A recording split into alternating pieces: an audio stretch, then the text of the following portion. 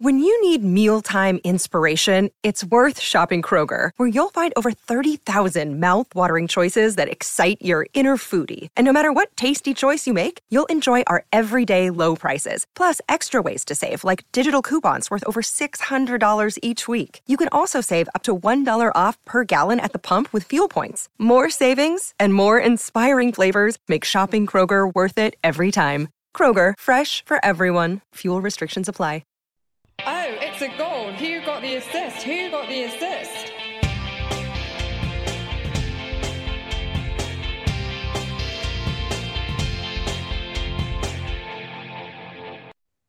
Hi, everyone. So for the first time in what seems like forever, we come to you, those disembodied voices in your ear, in a rare moment where we can talk without conditionalities surrounding the midweek game. Because the dust has finally settled on a complete game week as we record. Hooray! Nonetheless, exciting times abound with all kinds of maneuverings being made by managers as they plan for the upcoming unicorn that is a blank/double game week now in front of us, which of course we'll get onto this week. First though, Lucy's back fighting fit and we're joined by a guest today, Jian Batra. It's a great name for a wrestler, Jian. You know, just flows off the tongue. On his way to the ring, Jian Batra! And you can find Jian on the Bird app at FPL_Jian Batra. That's JIANBATRA. Welcome, Jian. A small intro, if you wouldn't mind, for those who don't know you. Yeah, definitely. Pleasure to be here. Thank you for having me on. So yeah, like Tom said, I'm FPL_Jian Batra. I produce content on Twitter and for Fantasy Football Hub. And I also host their spaces for an hour pre-deadline. If anyone wants to come along to those, we've had some pretty cool guests on there. So yeah. Excellent, cool. Nice to have you on. Thank you. Looking forward to hearing your thoughts. We won't mention Chelsea Southampton too much because I know that's a bit of a sore point. But looking forward to chatting more. We are Who Got the Assist. You can find Tom on the main account at WGTA_FPL, and you can find me, Lucy, at Lucy Hynett with 2 T's. On the pod today, we'll focus on Liverpool and the impact their disappearance has had on the FPL season so far. With the double/blank game week 25 upon us, we'll then move on to how we might approach Liverpool's reappearance on the FPL radar.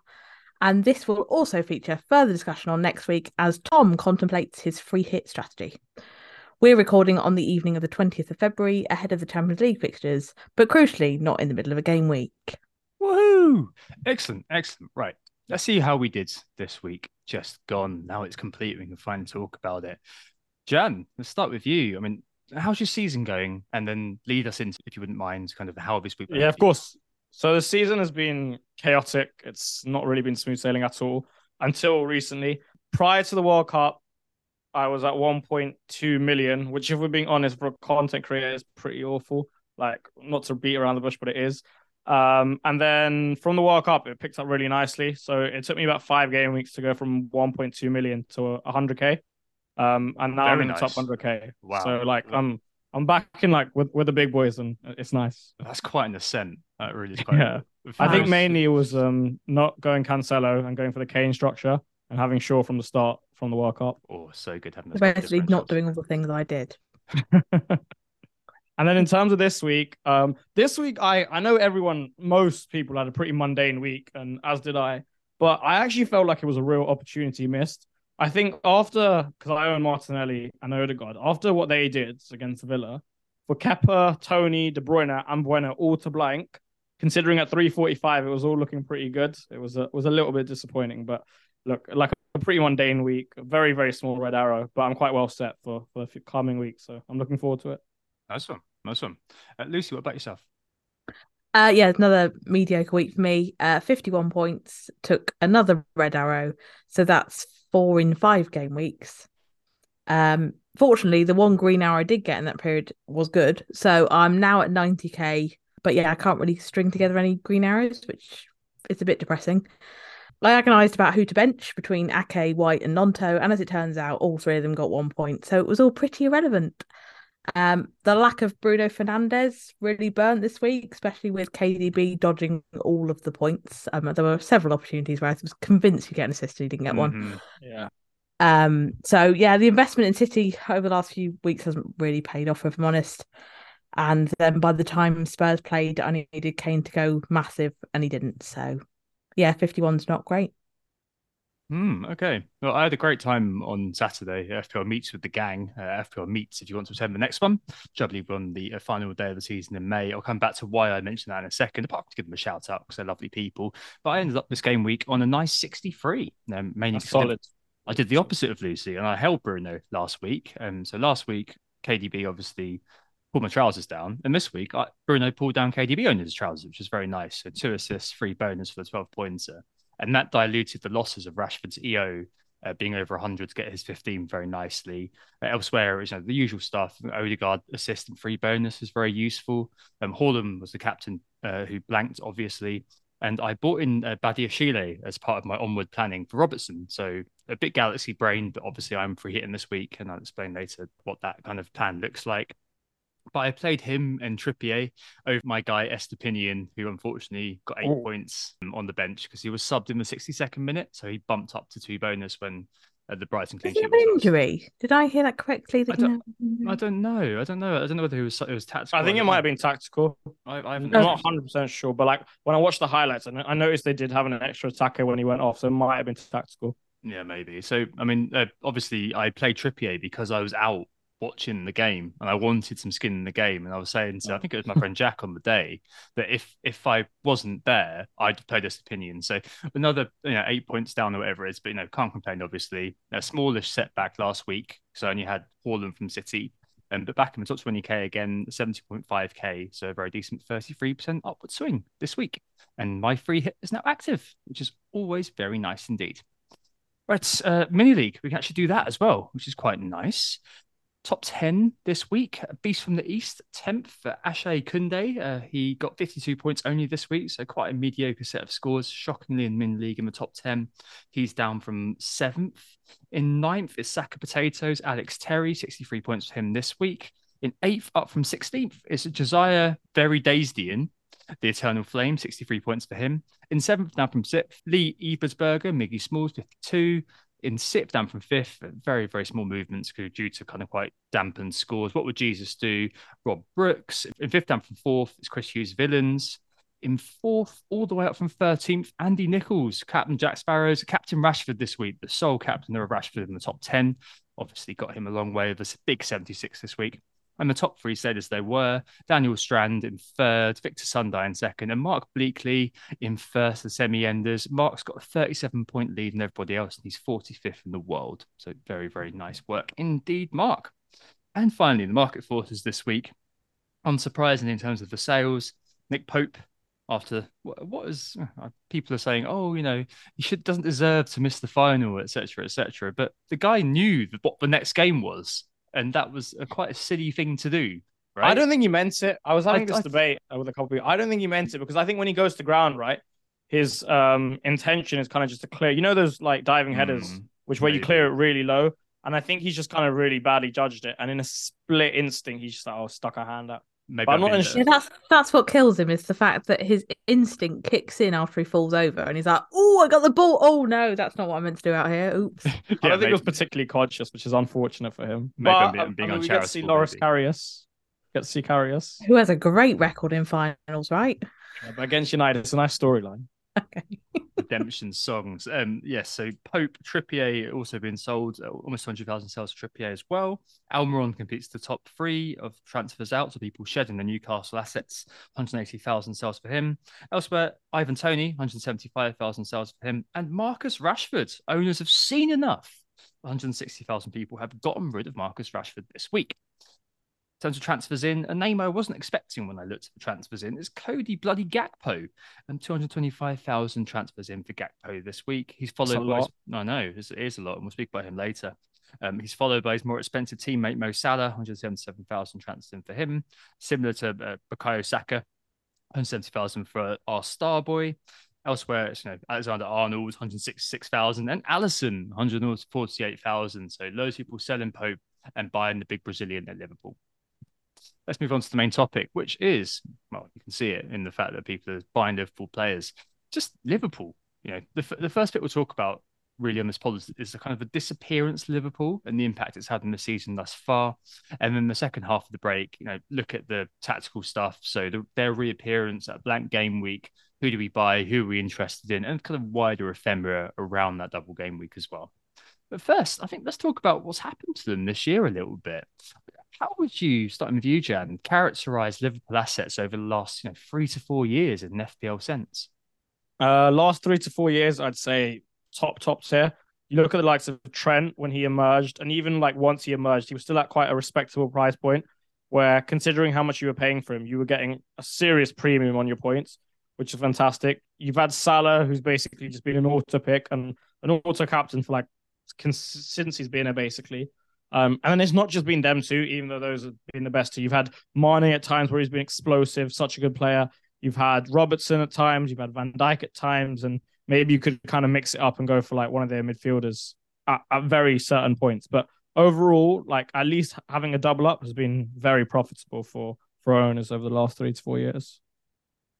Yeah, I mean, they're just mainstays, aren't they, Lucy? Like the first names on the team sheet for so long was Salah and Trent. I mean, you and I must have started with them pretty much every year since we can remember, right? Yeah, I mean, I started with triple Liverpool this year. I checked it. I had Salah and Trent and Diaz, and I was like, yeah, that's obvious. Everyone's got three of those guys. I think it's 5 consecutive years in the 200 club for Salah. I mean, that's how ridiculously consistent he is. Trent had a couple of years in there. Mane, as you just said, had a couple of years in there. I think that's another thing, is that we assumed that one of these attackers would take up his mantle in a sense and fill in that gap and give us another attacker that might be worth owning as well. So that's been kind of another shock to the system, that there hasn't been another way to get into a very profitable attack. But yeah, they've been the obvious picks season after season. And to be in a position now where most of us probably don't own any of them, and maybe one is pretty crazy. Yeah, these are guys we considered basically untouchables in the past. Like there was no way we considered selling them any given week. You bought them in game week 1, and the phrase season keepers, you don't hear that so much anymore these days. But back then, it really was the case with those two. In terms of the drop-off itself, what's really fascinating is looking at the FPL data and just seeing where they are at the moment. So this season, Liverpool as a team have scored 994 points. Sounds like a lot, and I know that we've missed the game week, so it's all sort of relative. But that puts them at 9th in terms of FPL points scored by teams. They're below the likes, 9th. So they're below the likes of Fulham, Brentford, and Brighton. To put that in perspective, last year at game week 24, admittedly there was an extra game week, they were second. So only City were ahead of them. 2 years ago, that was the year that they wobbled a bit. So around now, they were 8th, below the likes of West Ham, Leicester, and Villa. There was a late sort of comeback, if you remember, where they came third. Yeah, top year 4. after, yeah. Yep. Year before that, first. Year before that, first. So having that drop off has been huge. And using Salah as a barometer of how players have dropped off as well. Even in that year, they were 8th overall at this point, so 2020 and 21. Back then, he was second in the rankings. In fact, he's been first pretty much all the time, except for that year he was second. I think it was just Bruno ahead of him that year. Right now, Salah's 9th. He's got 122 points, so he's kind of 59 points off where he was this point last year, albeit, yes, the game perhaps lost. Almiron, and he's level with Tony, basically. So that sort of player. And the same thing can be seen with Trent, who, for example, is currently outside the top 10 scorers for defenders. He's outscored by his goalkeeper, Alisson, and luminaries such as Tim Ream and Eric Dyer have more points. Tim Ream's been having a serious season from a fantasy perspective and a real life perspective. I know, but you still got to just use that name as just one of those to wheel out, just to show how far Trent has fallen. It's unprecedented, isn't it? And I guess in the league and in kind of the proper football as well, Lucy, we see this happening too. Yeah, definitely. Like, I mean, if you look at the league table, for example, Liverpool got 92 points last season, scoring 94 goals and conceding 26. They've already conceded more than that this season after 22 games. And at the current rate, they're looking at like 60 points if they got the same points per game as they're getting now. So you'd be lucky to get top 6 with that kind of form. It could easily only be top 8. So it's happening in the real world as well as in the FPL world. I think it's probably worth noting from a kind of stats perspective, Salah isn't just down on where you might expect him to be from a kind of XGI point of view. So his XGI per 90 is 0.67 versus 0.91 last season. He's also underperforming that expected data. So he's only got 8 goals from an expected 10-ish. So he's not doing that well from that perspective. And then you've also got the added combination that they still don't seem to have got any penalties in the Premier League, which is a bizarre statistical turn up. So yeah, another reason Salah has always been so popular is that he's on penalties and is generally fairly good at them. He hasn't had any of those to take, so that again has dented his appeal further. So I think there are lots of reasons why Liverpool aren't doing so well. I think their central midfield has been a massive part of that. Constant kind of churn of injuries, aging players, people struggling to make kind of basic runs. So I think, the central midfield, which is probably the area which is affecting both attack and defence, doesn't have a direct impact on us as FPL players in terms of not wanting to own any of those central midfielders, but it has a run-on impact as well. What do you think, Jian? What's your kind of take on them? Yeah, so I've got a few takes on Liverpool. I'll start with the performances like in real life as such. And I think the main component and reason for their downfall was not actually the midfield, but the loss of Mane. I think he's such a good player and brings so much to the team in so many different aspects, whether it's his pressing from the front, his defensive work rates, what he offers you tactically. And I don't think that's replaceable. I just don't think you can find someone in the world who's as good as him. You can maybe find a similar profile, but no one as good as him. For example, Diaz is quite a good comparison, whereas he has X amount of similar traits, but he's just not quite as good. And obviously he's been injured. And I think that kind of substantiated into their midfield. Because when you play a midfielder, for example, Fabinho, Henderson, Thiago, it lacks the legs. And Mane always provided you that just in case you needed to cover. So I think that's one point. Then going on to the midfield, I think the Fabinho, Thiago, Henderson, that's what I didn't like about it. It kind of lacked the legs. And I've liked since Bajcetic came in, I've talked about before the Everton game, how I quite like the balance because Henderson actually can do a lot of the attacking work. That kind of goes unnoticed, but I think he's good at it. So I like that. And so honestly, I don't think the defense is the problem. I think more so the system and the lack of pressing from the front in comparison to previous seasons is what exposed it more so than anything. I'm expecting somewhat of a resurgence. And if Salah has the most midfield points by the end of the season, I really wouldn't be surprised. All right, Wow, we'll come back to that in the second half. Okay, Sticking with the Liverpool downturn, not because I enjoy it. I actually don't mind Liverpool. I hate Chelsea. I don't mind Liverpool. Chelsea. God, no one likes Chelsea. But That's anyway, true. I think a good thing to kind of move on to here actually is an old school sort of correspondence thing I had. So I had a good question through DM from FPL Arthur, which links quite nicely to this sort of question. He basically said, I'm starting to feel like the prices are simply too low in FPL. There's very few instances of being priced out of moves, and managers have loads of cash in the bank despite having 2 or 3 premium assets. He says, in his opinion, it should be harder to get all the players you really want, and you should be forced to find more diamonds in the rough and make more sacrifices.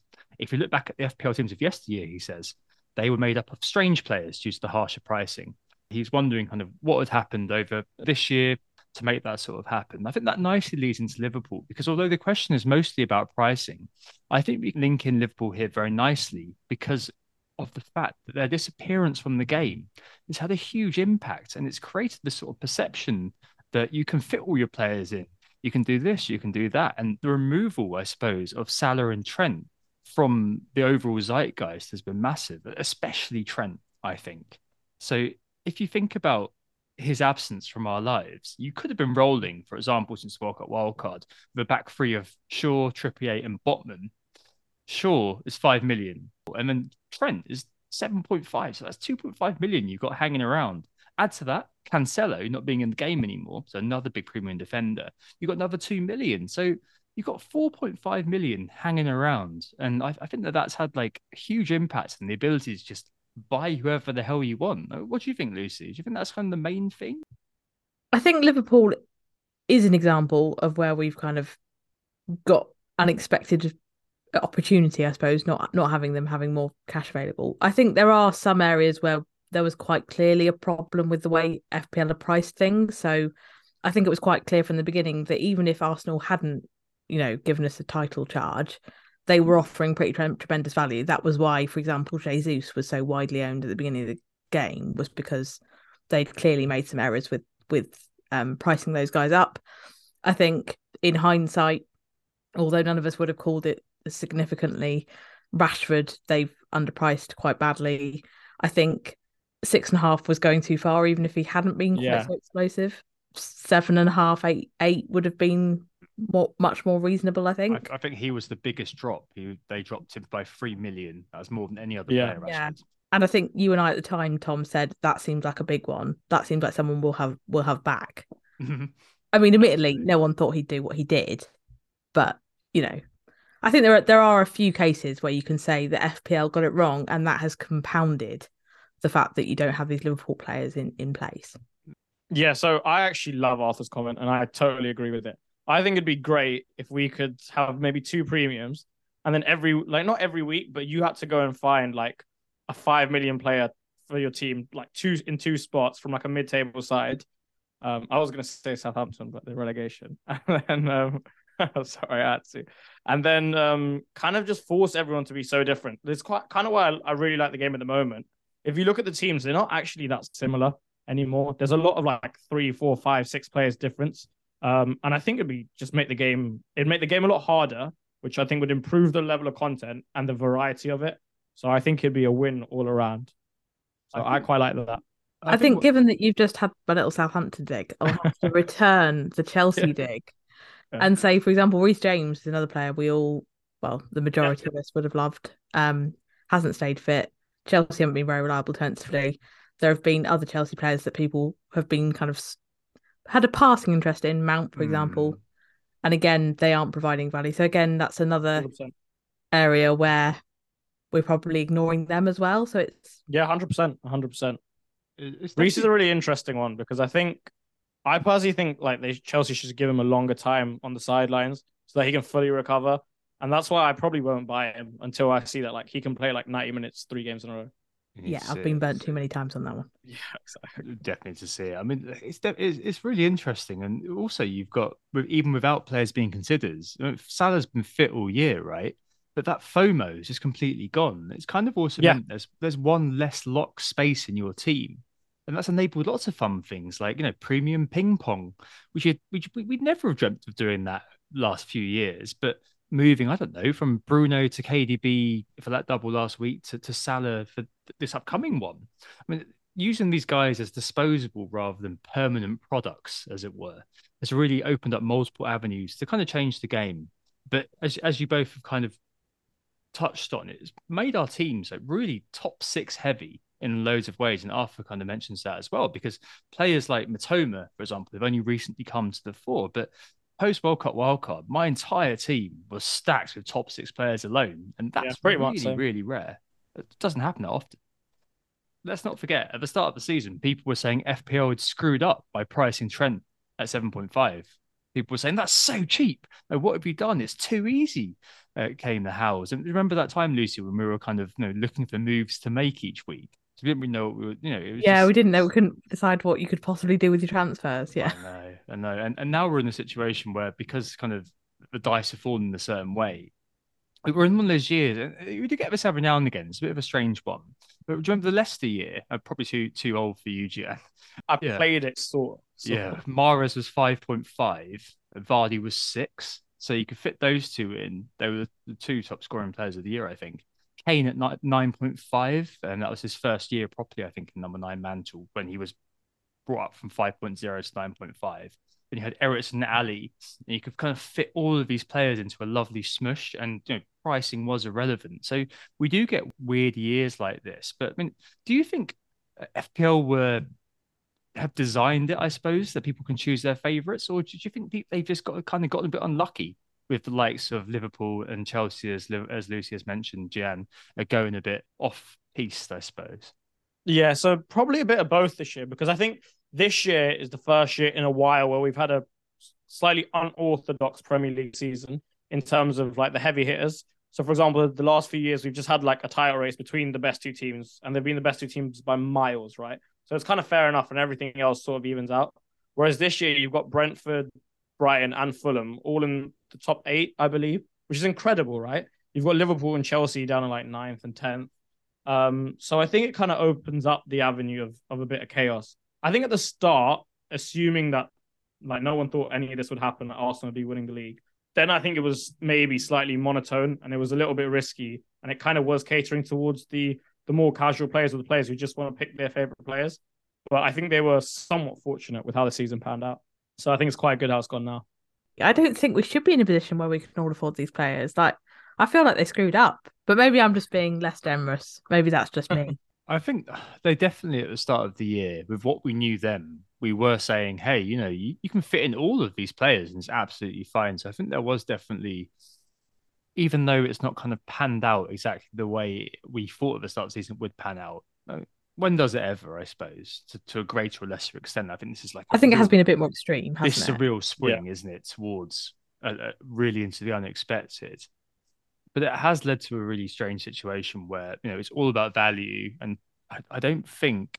I mean, I may be wrong in the future, and maybe Jan's a strange prediction at this point in time, but could be, a soothsayer prediction that Salah is going to be a must-own, could come to pass, and suddenly, it'll be all about team value again. But all of the things that we normally do every season, farm that team value really early on, really give a crap about watching the markets and things like that, and people pulling out these really really like powerful teams at the end of the season. Like it doesn't feel at the moment, because of where we are and the teams who are currently within the zeitgeist, that's going to be a big problem. But hey, Arsenal have got a tough run, a really tough run in. So maybe then things will start to turn around and people kind of go, hey, maybe I don't want Odegaard and Saka, great players, but maybe I'm a fixture head and I just want the fixtures to be in. So yeah, it remains to be seen.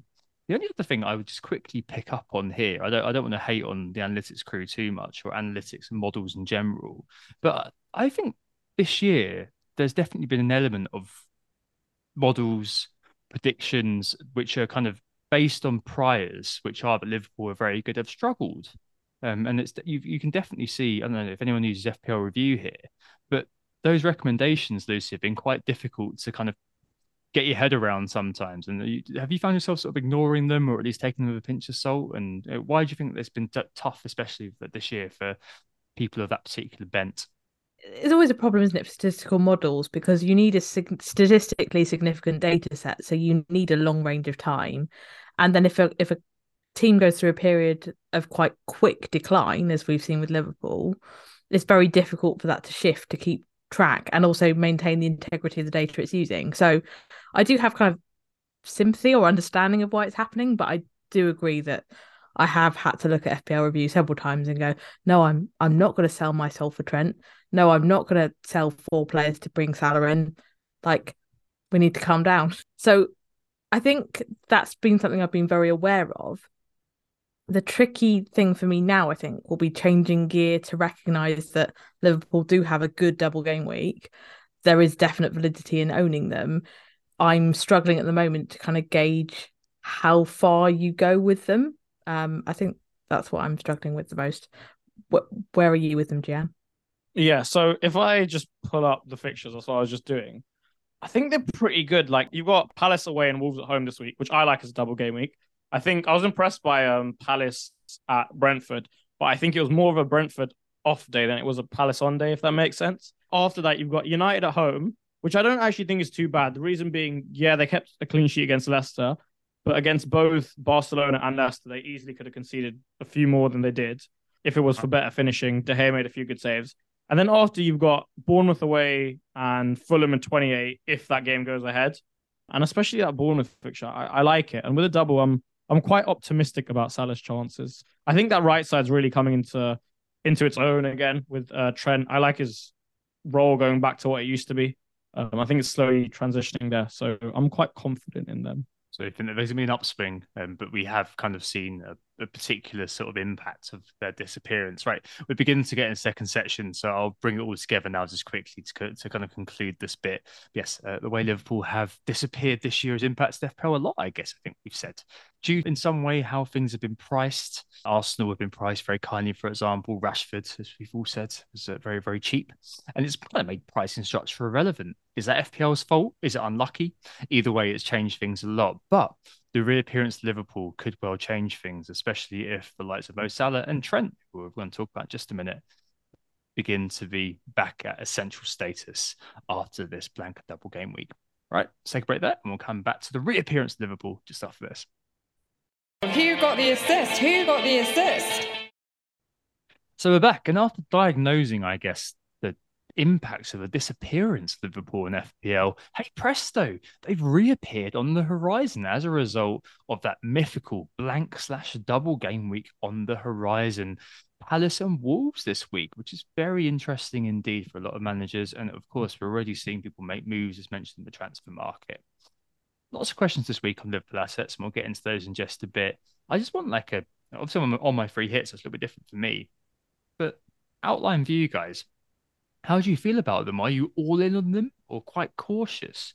Lucy, I think you were kind of obviously sounding the note of caution earlier on. I mean, are you looking at maybe one, maybe two? Where are you with them right now ahead of this blank/double? I'm very torn, as I said. I'm definitely in on Salah. I think he's a really good captaincy candidate, and obviously I have KDB, so it's an obvious switch. The rest of it I'm really struggling with. I think defensively those are quite good fixtures, so I am thinking maybe Trent. And I also have this burning feeling that Darwin Núñez, if fit, could do quite well.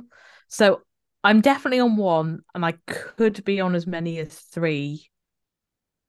But I'm really struggling to gauge that right now. Is that a minus? Are you taking a hit to get there? Yeah, you got two. That would be a -4. Yeah, Yeah, you got two. You got two for chance like it. I've Like got everyone two. else. Yeah. Yeah. Okay. Excellent. So could be kind of straddling all in and caution very Yes. nicely. Yeah. Yeah. That's basically it. I see. And Jian, you're a lot more bullish about them, aren't you? Yeah, so I'm definitely getting a double up. Whether I will get a triple up is kind of just how risky I want to play it. I'll definitely get Salah for De Bruyne, and then I'm very, very likely to sell Trippier for Robertson or Van Dijk. Which one I haven't decided yet. Right. Chimikas is in the back of my mind if he gets an appearance, but when Van Dijk's fit, he's never benched, so that's something in my mind. And then the other one, I want Trent. Trent, I think, is an amazing asset this week. I just have no route to him. Unfortunately. Did you have money in the bank then for the Trippier to the? Yeah. So I've got just enough for the Salah to like De Bruyne to Salah and Trippier to Robbo. I'm 0.1 off going short to Van Dijk, which I might do if there's a price drop, but there won't be. And then in terms of the other one, if I want Núñez, I can get him. I can just sell Kane, but I don't think as much as I'm a huge Darwin Núñez fan, like a massive Darwin Núñez fan. I think he's got unbelievable potential, but I think I'll fade him for now, just because I think he plays like maybe like 70-70 or 90-70, and it's just that extra 20 minutes that probably puts me off. Oh, it's that shoulder injury, which we'll come on to in just a second. I mean, I'm a little bit different from you guys, but I'm very happy to be renting them on the free hit. But I'm still wary of double game week fever. I'm still wary of what we've seen with Liverpool, and the fact that against Newcastle, to be honest, the XGC made me laugh, that they didn't look particularly fantastic. To be honest, it looked beyond the result and the actual game itself. Wow, I mean, they weren't a team that I suddenly was thinking, yeah, I really want to be in on these and own these players. And I wouldn't want, if I wasn't on a free hit, to be selling my United players at the moment. And obviously that's why I partly why I free hitted. But I wasn't sure, and I want Bruno to probably stay in my team, but definitely Bruno to stay in my team. So yeah, but on free hit, obviously I can lean in. It's just like sort of cautious face I'd be presenting. My newborn caution, Lucy. I think that I'd be in that situation if I was kind of playing it through this week. I'd probably be looking at Salah, and I'd have kept Robertson, of course. I'd have gone with those two. But there is, if you do transfer Liverpool players, there's a heavy sort of dose of the luck factor attached to them. So Brent Krelling gives 38% chance of a game week 28, which I believe happens if Leeds beat. Is it Leeds beat Fulham or Fulham beat Leeds? One of the two. If Leeds beat Fulham, and Leeds are away, I think. Yeah, I thought that was. And I don't think they're going to win. I mean, Fulham have played their B team in the cup a lot, so it may well happen. And it's a tricky game with United after this, and there's that Bournemouth game and the potential Fulham game for 28. So it's all sort of up in the air. There's heavy sort of variance attached to it. I probably need to mention why I free hitted if people don't follow me on Twitter or aren't on Twitter. The first thing to say is obviously it's very highly team specific. Like what I felt looked good for me, maybe wouldn't look good for you. I know we're told to wait, etc. We don't have all the information, but I felt the opposite of that. Is that the only info we're going to get this week? And next is what games get added to game week 28. Game week 32 is another one. People have said, oh, what about this? But it feels a bit too far ahead for me to be worrying about. I know that sounds really naive, and it could be naive to some ears, but equally giving up what I perceive to be gains right now due to worrying about a game week 7, game weeks away, didn't sit right with me, put it that way. So I did have enough to get to a rather meh 10 this week, but it wasn't good enough for me, especially as I felt like ultimately free hitting into a double made more sense than free hitting into a single. And there's loads of players in my team that I didn't really want to get rid of. So Bruno, who has been presenting fantastic underlying data. If he'd scored against Leeds, for example, people would probably have kept him this week, etc., etc. Matoma, Estepinian, etc., and so on and so on. So yeah, I'm going to basically go for it with the free hit this week. Well, obviously I'm active.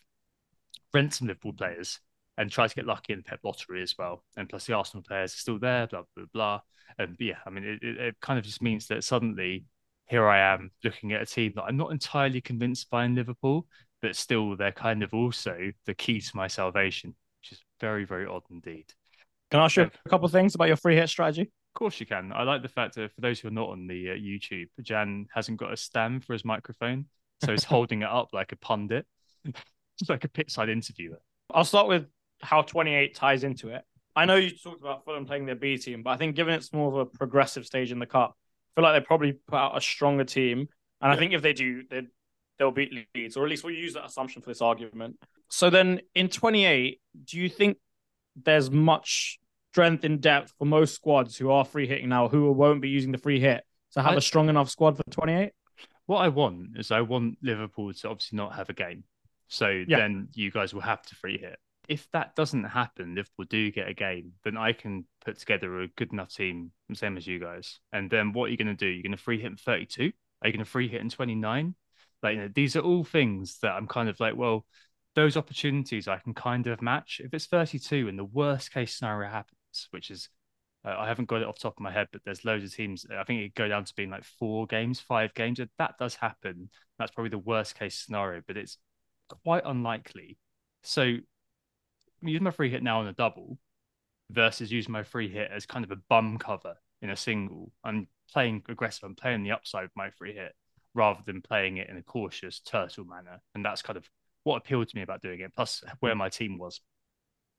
It's really interesting because I've always been of the stance, and still am, that free hits are more useful in blank than double game weeks. I know obviously this is a combination. That's why it's a blank and double. Another thing with this week, how confident are you Everton actually get a clean sheet this week? I probably will go with one Everton player. Like, I think we've got questions on these guys later on, but with these, it's always really important not to go mad just because there's a double. Like, we've spoken a lot on the pod about getting blinded by these mini doubles all the time. Admittedly, probably we've both fallen prey to it. Like, Lucy captain Mitro, I bought in Mitro, etc., and so on and so on. But at the end of the day, it's about kind of having a sense of balance about it and not being carried away by the stream of social media hysteria. So it really is about that. And if Everton, my fate for this week doesn't rest on Everton, put it that way, I'll make sure it doesn't. He says, cool. I mean, I'll end up with Pickford and bloody Tarkovsky, won't I? Who knows? Let's move on and go speak about Liverpool players. We've got a few questions this week. Thanks for those. FPL Oakwell asks, are you worried about X-Mins for Liverpool guys? Salah, Gakpo, Bobby, Jota, Darwin, all now fit? I think Darwin actually was in an open training session. I think. Yeah, it was. It was. Yeah. He sent that to me earlier, so maybe we'll have to see about that. I think Klopp said there's a chance, and we'll have to see how he deals with pain, which sounds incredibly like a Klopp's dominatrix. Anyway, Nathan Jacobson asks, could Liverpool double defence be the play instead this week? And Andy Penman asks, is Gakpo of interest because he's a direct swap for Mahrez for him instead of having to sell Kane? Should we start with Salah? I think that he's probably the easiest one to bring in, so I don't think this can last very long. In terms of the question that FPL Oakwell asked, Jian, I don't think there's going to be any question about Salah's X minutes, is there? No, I think he'll be fine. 90-90. I think in terms of his question, it's more so the other assets. And I actually kind of agree with him. I'm going to kind of tie it into the third question, if you don't mind, about Gakpo. And I actually think that's a trap waiting to happen. Because I think one reason Gakpo's done so well is the midfield of Henderson, Bajcetic, Fabinho, which kind of allows him to drop in the lines and play almost his type of role. It's not the same system as the Dutch one, like at all, but it has similarities and like a few patterns of plays I've noticed. And I think that kind of helps him and he's quite used to it. But I don't see with how Firmino and Hotza both being there, how he plays both games. I'd be really surprised. I think that's just a trap waiting to happen. I think people are kidding themselves a little bit on Gakpo. I think a lot of people, I mean, for us, Salah's quite easy to bring in. For people that have got their money up front in Kane and they don't have an easy premium, perhaps have got Bruno.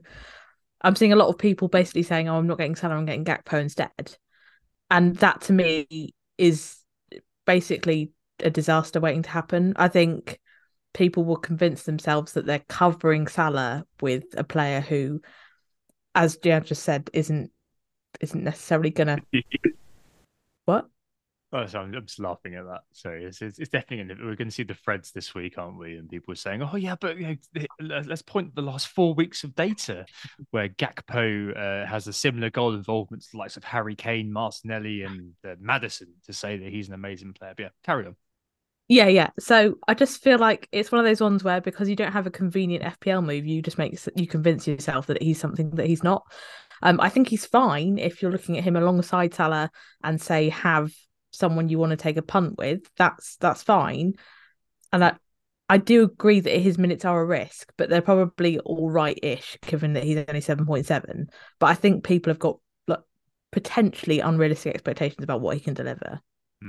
I think basically, if you look at it from a free hit perspective, Salah and Trent would be the two that you would have. Yeah. So nods around.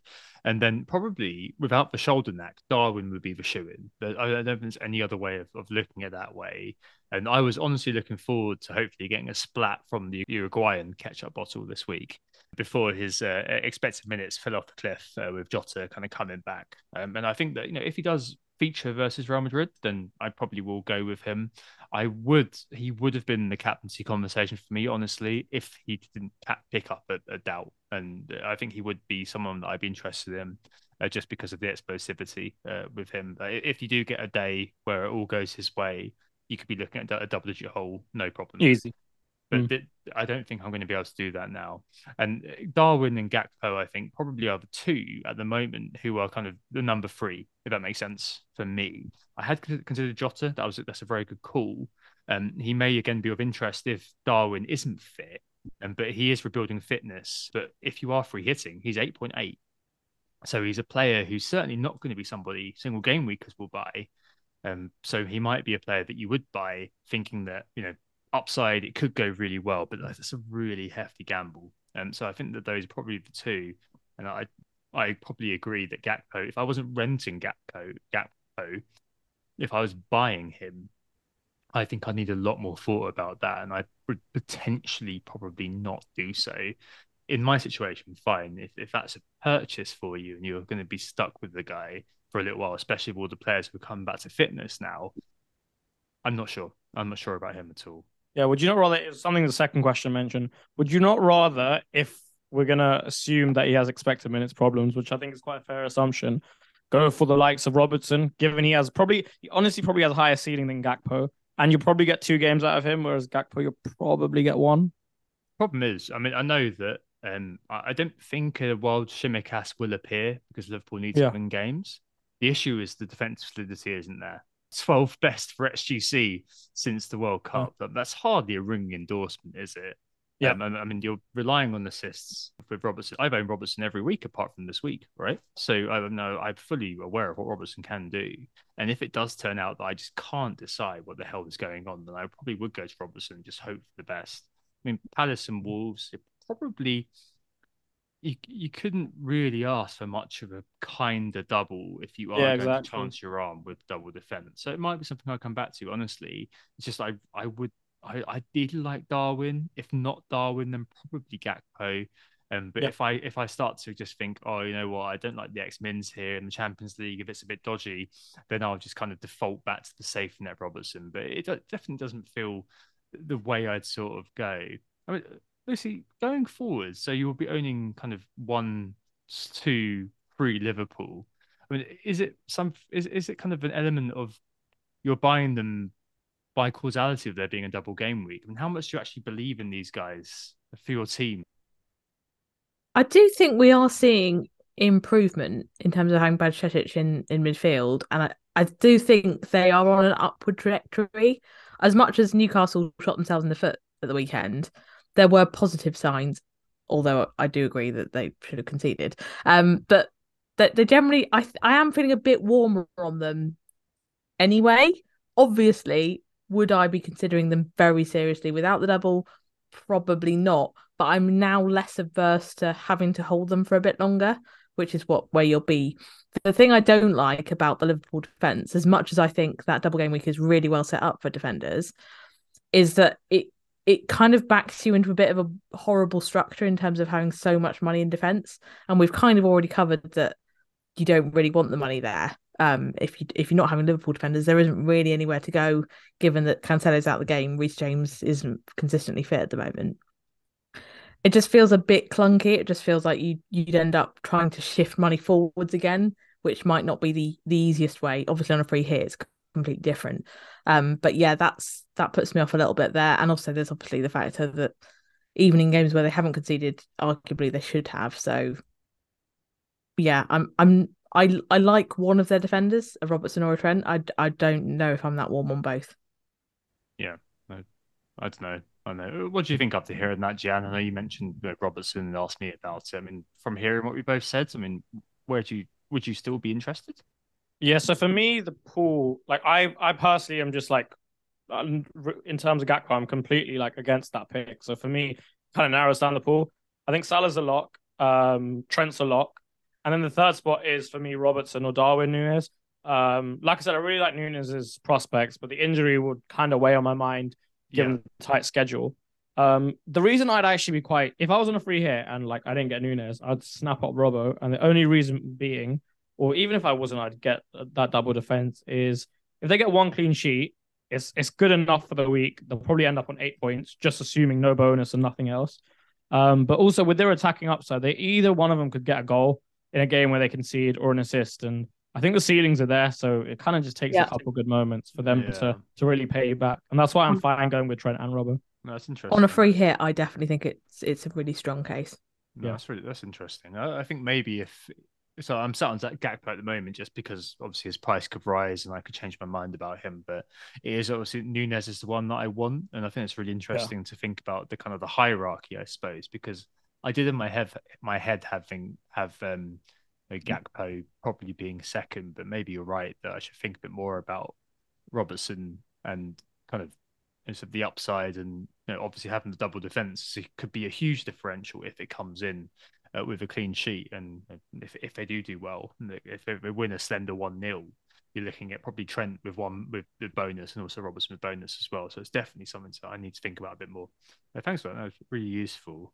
Anything else on Liverpool at the moment? I don't know what the prospects are going forward. I suppose a lot of it is based on that 28 potentially coming in, because after that, we're looking at wild cards, aren't we? And all of those sorts of things kind of coming through after 28. But I do notice it in 29, it is Man City, 30 is Arsenal, and then towards the end of the season, from game first 1 and 38, they don't play any other top 6 side, do they? So maybe at the end of the season, Jan, we may well see Liverpool really be part of a lot of sort of the meta, I suppose, going forward. Yeah, I think let's for this now. Let's say maybe they get 28. You could probably hold them because I don't think City, especially, is a bad fixture for really any attacking team. They're susceptible to transition. They'll give you a chance. Edison makes a few too many mistakes for my liking, and especially like when you have a side with quality attackers, I think there's always a chance for a couple goals there. Villa showed it quite well when Coutinho came on. They look really, really good. And they're one of the better attacking sides in the league, in my opinion, at the moment. Given that like certain teams like Chelsea have been underperforming. So I think that City fixture is quite good. The Arsenal one's probably quite tough. That's probably the toughest of the lot. But I don't mind it, to be honest. Yeah. So there's a potential for there to be a long-term investment, especially if it does transpire that 29 is a free hit week. I don't know. I haven't really looked into a chip strategy too much because there's too much information to know. Right. Other questions about the week going forward. Now, we probably established that Trent and Salah are the two you want. After that, Núñez, and then after that, you both think Gakpo's a trap. and Yeah. Robertson's probably the way to go. Arsenal, I think we should give them shorter shrift because, I mean, every content creator's been talking about which three Arsenal should you have for quite a while. I've got something on that. But it might still be worth mentioning very quickly, just because I mean, I'm on the free hit, right? So Odegaard and Saka nailed. What's the third one? It's not a Ramsdale, that's for sure, who I really detest owning. I don't know what's going on with me and keepers, Lucy. I just wish you'd argue with me more about Kepa and convince me about owning Kepa at the start of the season. No, it's not been great. After the World Cup wildcard, because obviously it's not been great the last couple of weeks, but Ramsdale is so bloody annoying.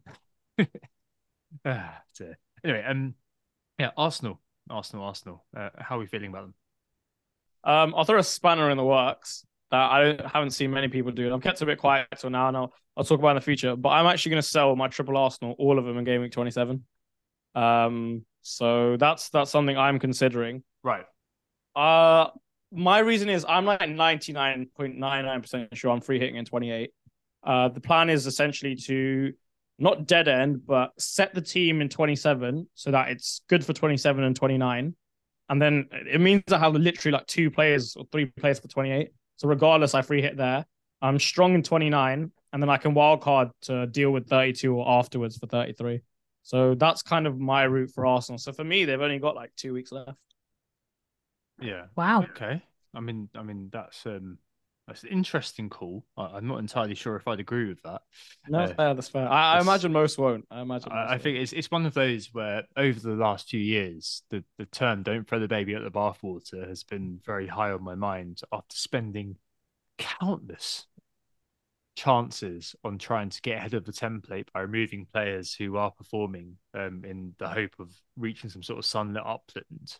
My feeling is that it has to be a phased thing. I remember removing Son and Kane, for example, on the wild card when they're both doing really well.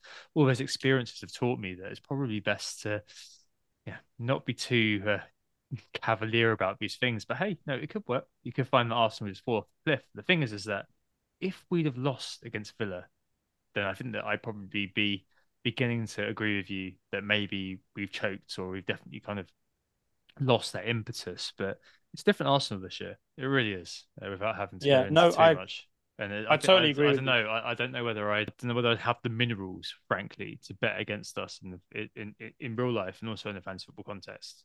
So yeah, I totally agree with you in terms of like they're going to do really well. It's more so from my perspective. It's just quite team specific, and that's about it. Otherwise, I have like no coverage. Our players are so cheap though. Like they're so cheap. I don't know.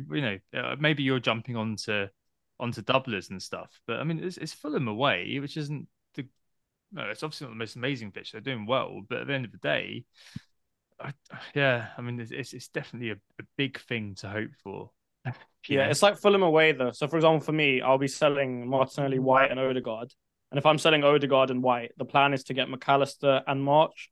So it's like Fulham away twice for Martinelli and Odegaard. Or maximize double. I got you. Yeah, I got you. Basically. Probably selling Odegaard, but Martinelli and White, I understand selling those. That's for sure. But I think Odegaard and Saka are probably the two which have been great. And this week, I suppose if you were wildcarding or if you are trying to figure out your team or free hitting, sorry, and trying to figure out your team, the third one's obviously of interest. So Nketiah probably would be the third one I'd be looking at. Probably looking at our defense at the moment. It's been quite annoyingly leaky. I mean, I saw a few commentators online suggesting he needs a rest in Nketiah, but it definitely feels like he's the one that I'd probably go with. He doesn't seem like someone who needs a rest. Like he always seems so energetic and fitness-wise pretty good. So I think he'll be fine there. I think maybe outside chance he gets dropped, but I'm not too sure. I haven't been too keen on him, to be fair. No, you got to watch our games, dude. What do you think? what do you think, Lucy, on this? I'd be on Nketiah. I think he's been incredibly unlucky not to have returned more. So on a free hit, I'd go Nketiah. I think when you come to buying players now, I think we're probably getting to a period where I'd be getting a touch nervy about Jesus coming back, which would give them obviously ample opportunity to rest him in a few weeks' time. So I'd definitely be free hitting with Nketiah. I don't know if I'd be buying into Nketiah at this point because I wonder how long the shelf life is. That said, if I was going to sell them all in game week 27, maybe I'd be fine with Nketiah. Oh boy. It's gonna be an interesting one to keep an eye on, that's for sure. Right, next question. Alan asks if selling Trippier is worth it this week. I know, Jan, you're doing this. With the masses likely to stick with him going forward? Yeah, so I think it's kind of forced. My hand's kind of forced. Like I either have to sell him or Shaw, but if I do Shaw, then I can't get Yeah, Robbo. yeah, yeah. And one thing I actually prefer United's fixtures in 26, 20, 27, 20, yeah, 27 compared to Newcastle. So that's one of the reasons.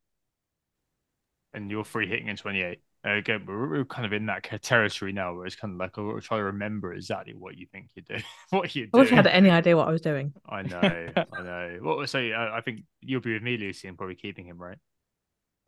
Yes. Although I would agree that this is a good time to get rid of him. If you are open to that, then I think given that he's got blank and then City, that's a pretty good time to take the chance against him, knowing that you'll wild card in the early 30s probably and bring him back again if you want to. So I think as much as I won't be getting rid of him because I don't really have a need to, it's not like selling him brings me a move that I couldn't otherwise do.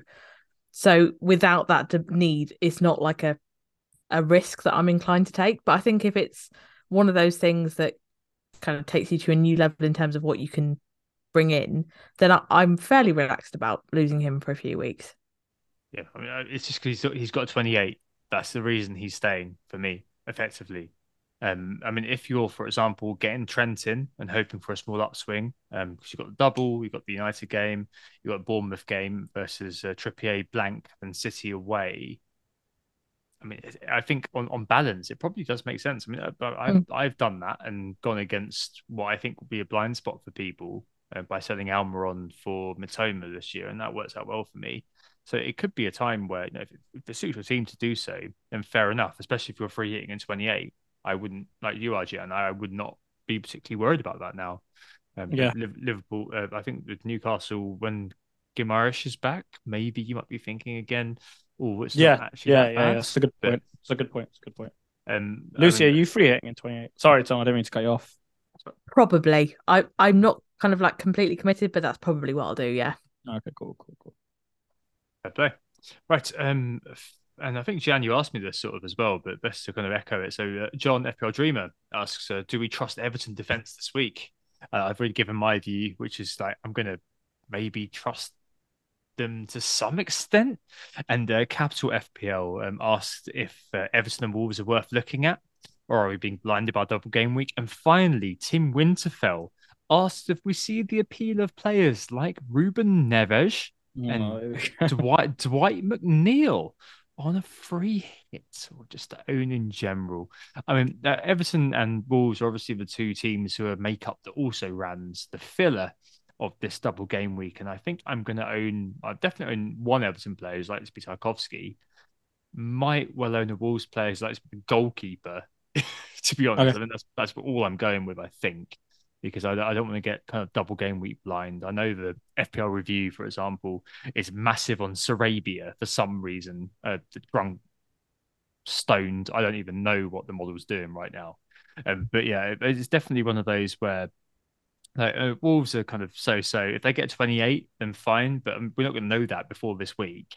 Everton, Dyche has done Dyche things and tightened them up considerably. A very small sample size again. If you go on the match logs at FB Ref, you'll see that at home, Dyche has kept the SGC to under 1 the last couple of games. Lampard never managed that this season. Averaged about 1.5.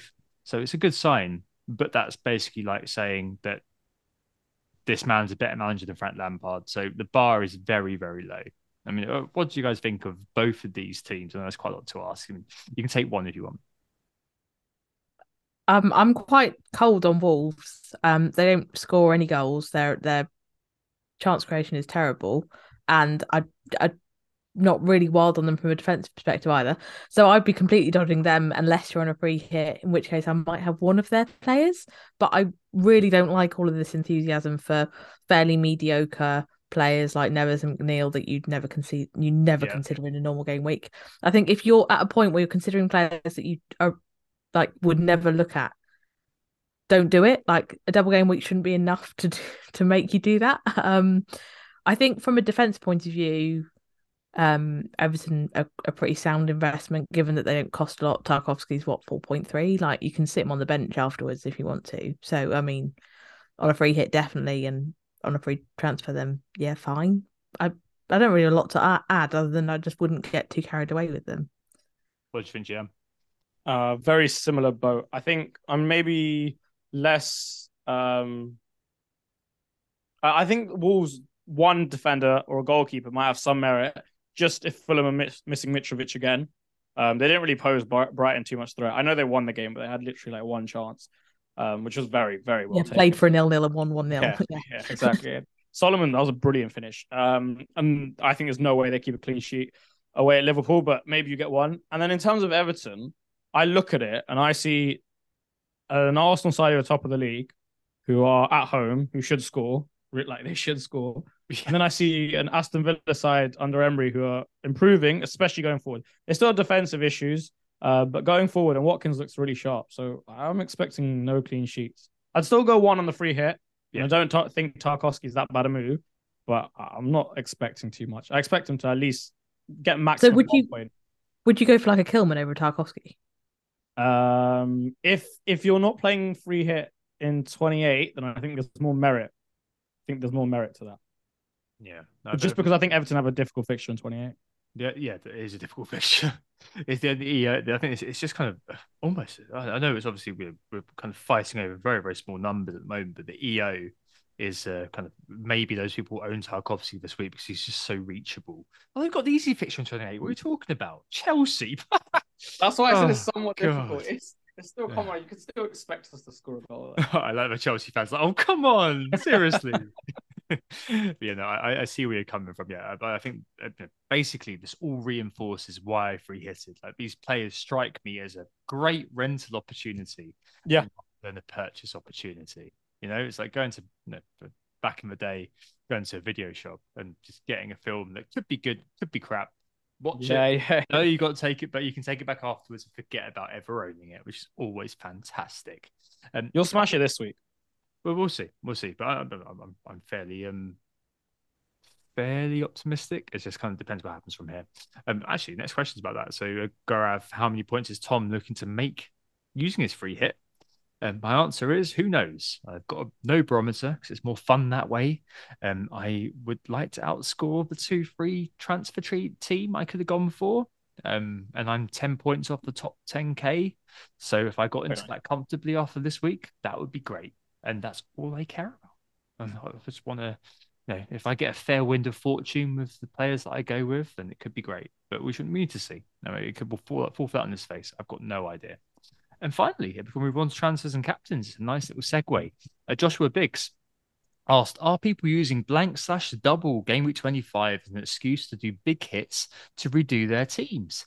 He says he's seeing a lot of good teams with people saying they're taking -8s, -12s, etc., etc. It seems a bit odd.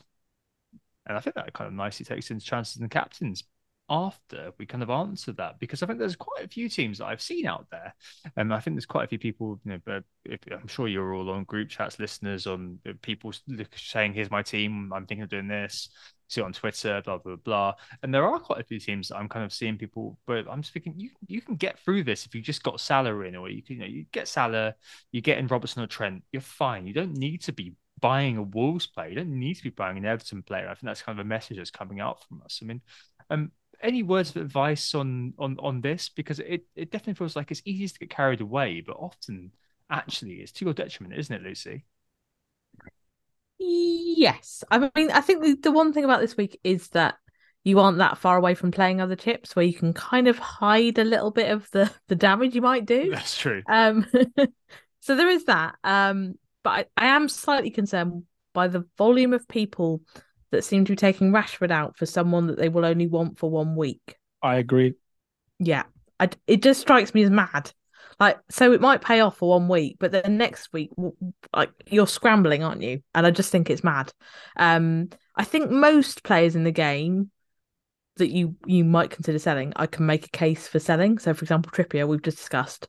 There is scope there where I can understand why you would sell him.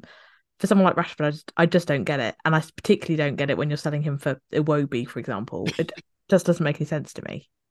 But Yeah. maybe I'm being too close-minded about it. No. Jian, would you agree? Yeah, I totally agree with the Rashford point, especially.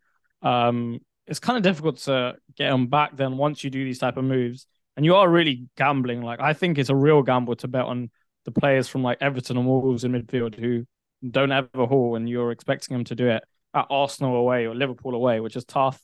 And then in terms of the hit, now obviously my Twitter poll is not representative of 11.2 million people, but it had 75% of people taking a hit.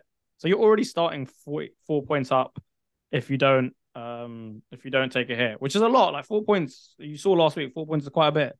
And that's only people taking it. It's people taking -8s, 12s, a couple 16s I've seen. So 16s. Yeah, I've seen a couple 16s. And I think in a week where the doubles aren't so lucrative, apart from the Arsenal ones, which everyone's got, and then the Liverpool ones, which most people don't have triple, you can kind of get away with just not taking a hit. I'm actually high on not taking hits this year. I've had two, I've taken two. This never happens.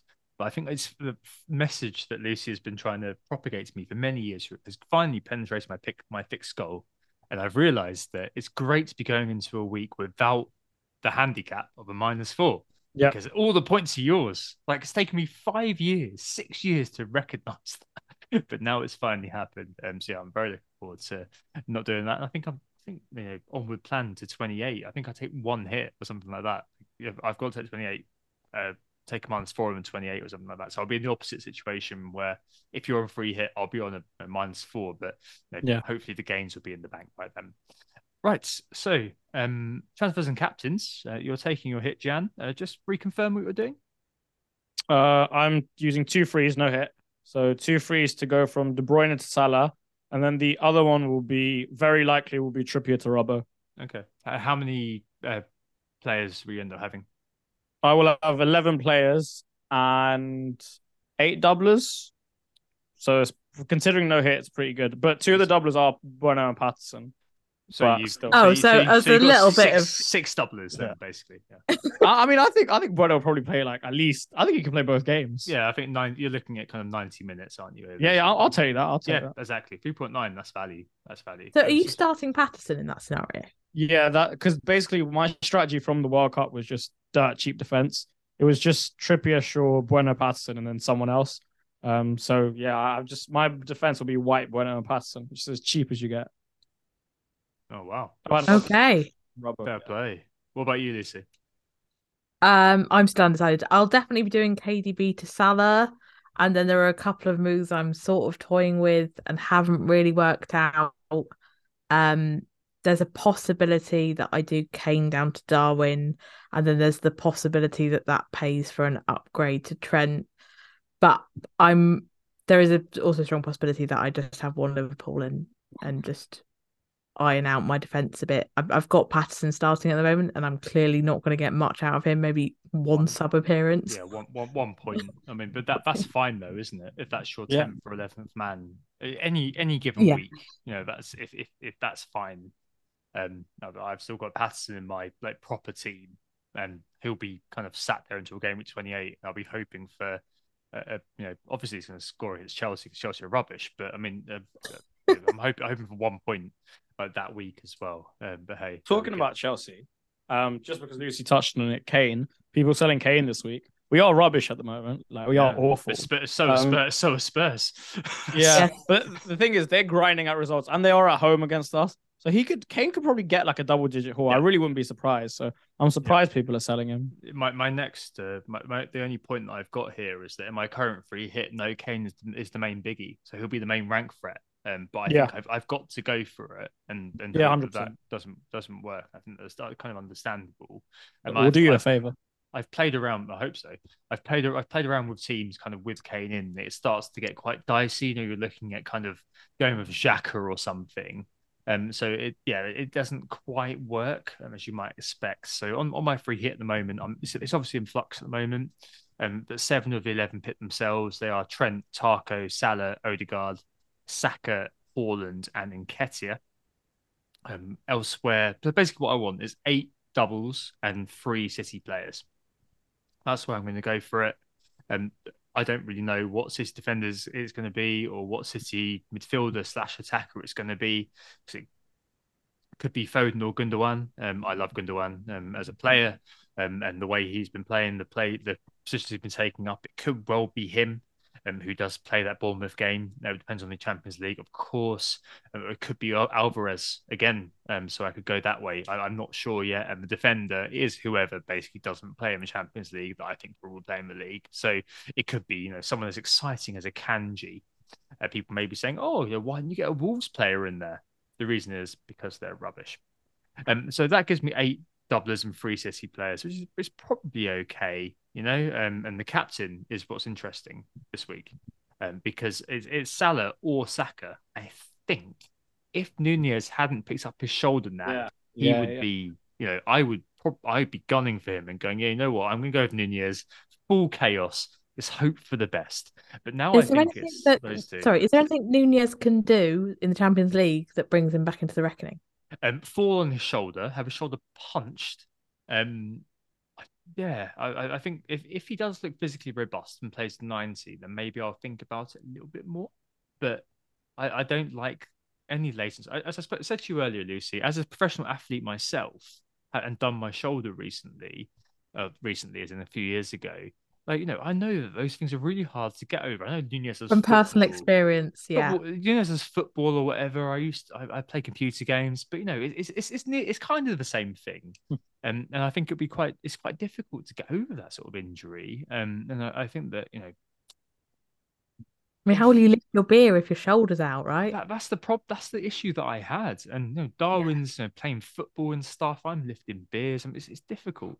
I think at the moment, I've got to play it fairly safe with the captain as it is. So I think it is Saka or Salah. The only problem is that both of them, no penalties for Salah. Saka's goals because he's being kicked to hell in every game he has played.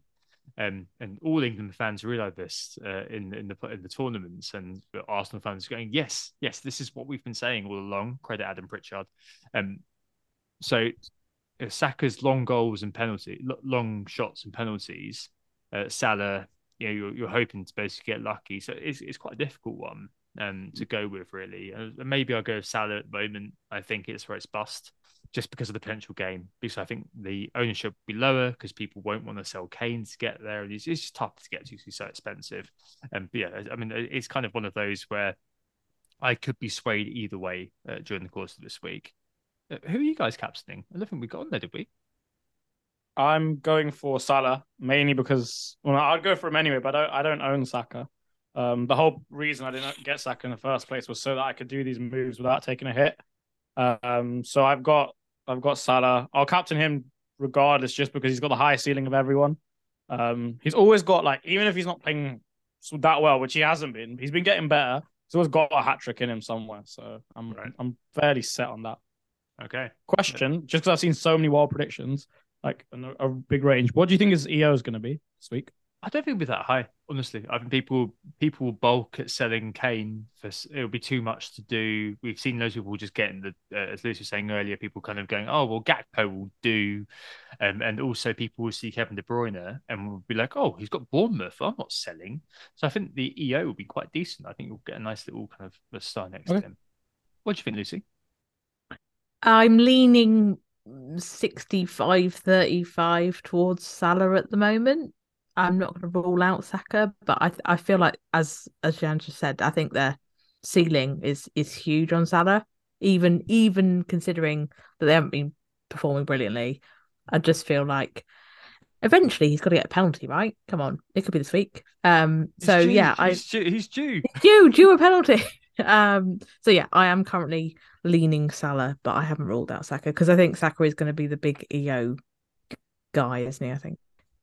Last time I captained Salah was game week 4. Imagine, that's incredible. The 9-0 against Bournemouth where he did nothing. It's just incredible, really, to think about how far they've dropped off. Nice way to end the pod, really, with that moment. For you all to go away and think about how far Liverpool dropped off. I think that's your lot. We're back next week for a mid-double game week pod again, Lucy. It's happening. Anyway, thanks so much for coming on, Jian. It was a great time. It's a pleasure. And yes, thanks, Lucy, for appearing back after last week's dodgy curry.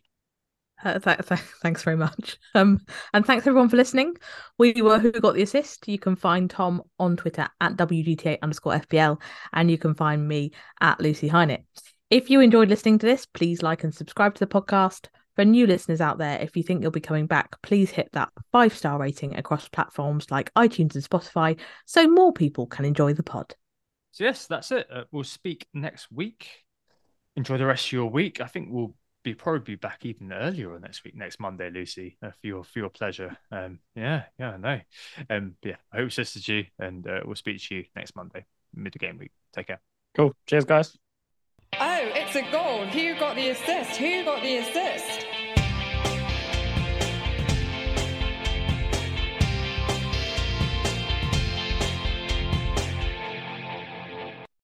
Sports Social Podcast Network.